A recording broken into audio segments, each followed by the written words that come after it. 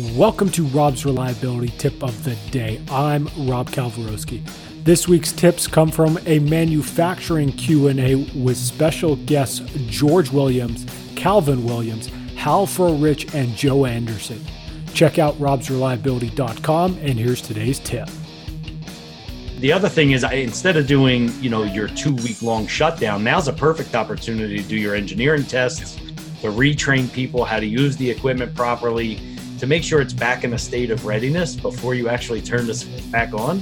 Recenter line everything, get everything exactly, you've got time to not, for lack of better terminology, to play with it, tweak it, get it perfect, and set it in stone and develop those standards if they don't already exist. And I think that's probably a better use of the time than trying to do a full overhaul and rush in parts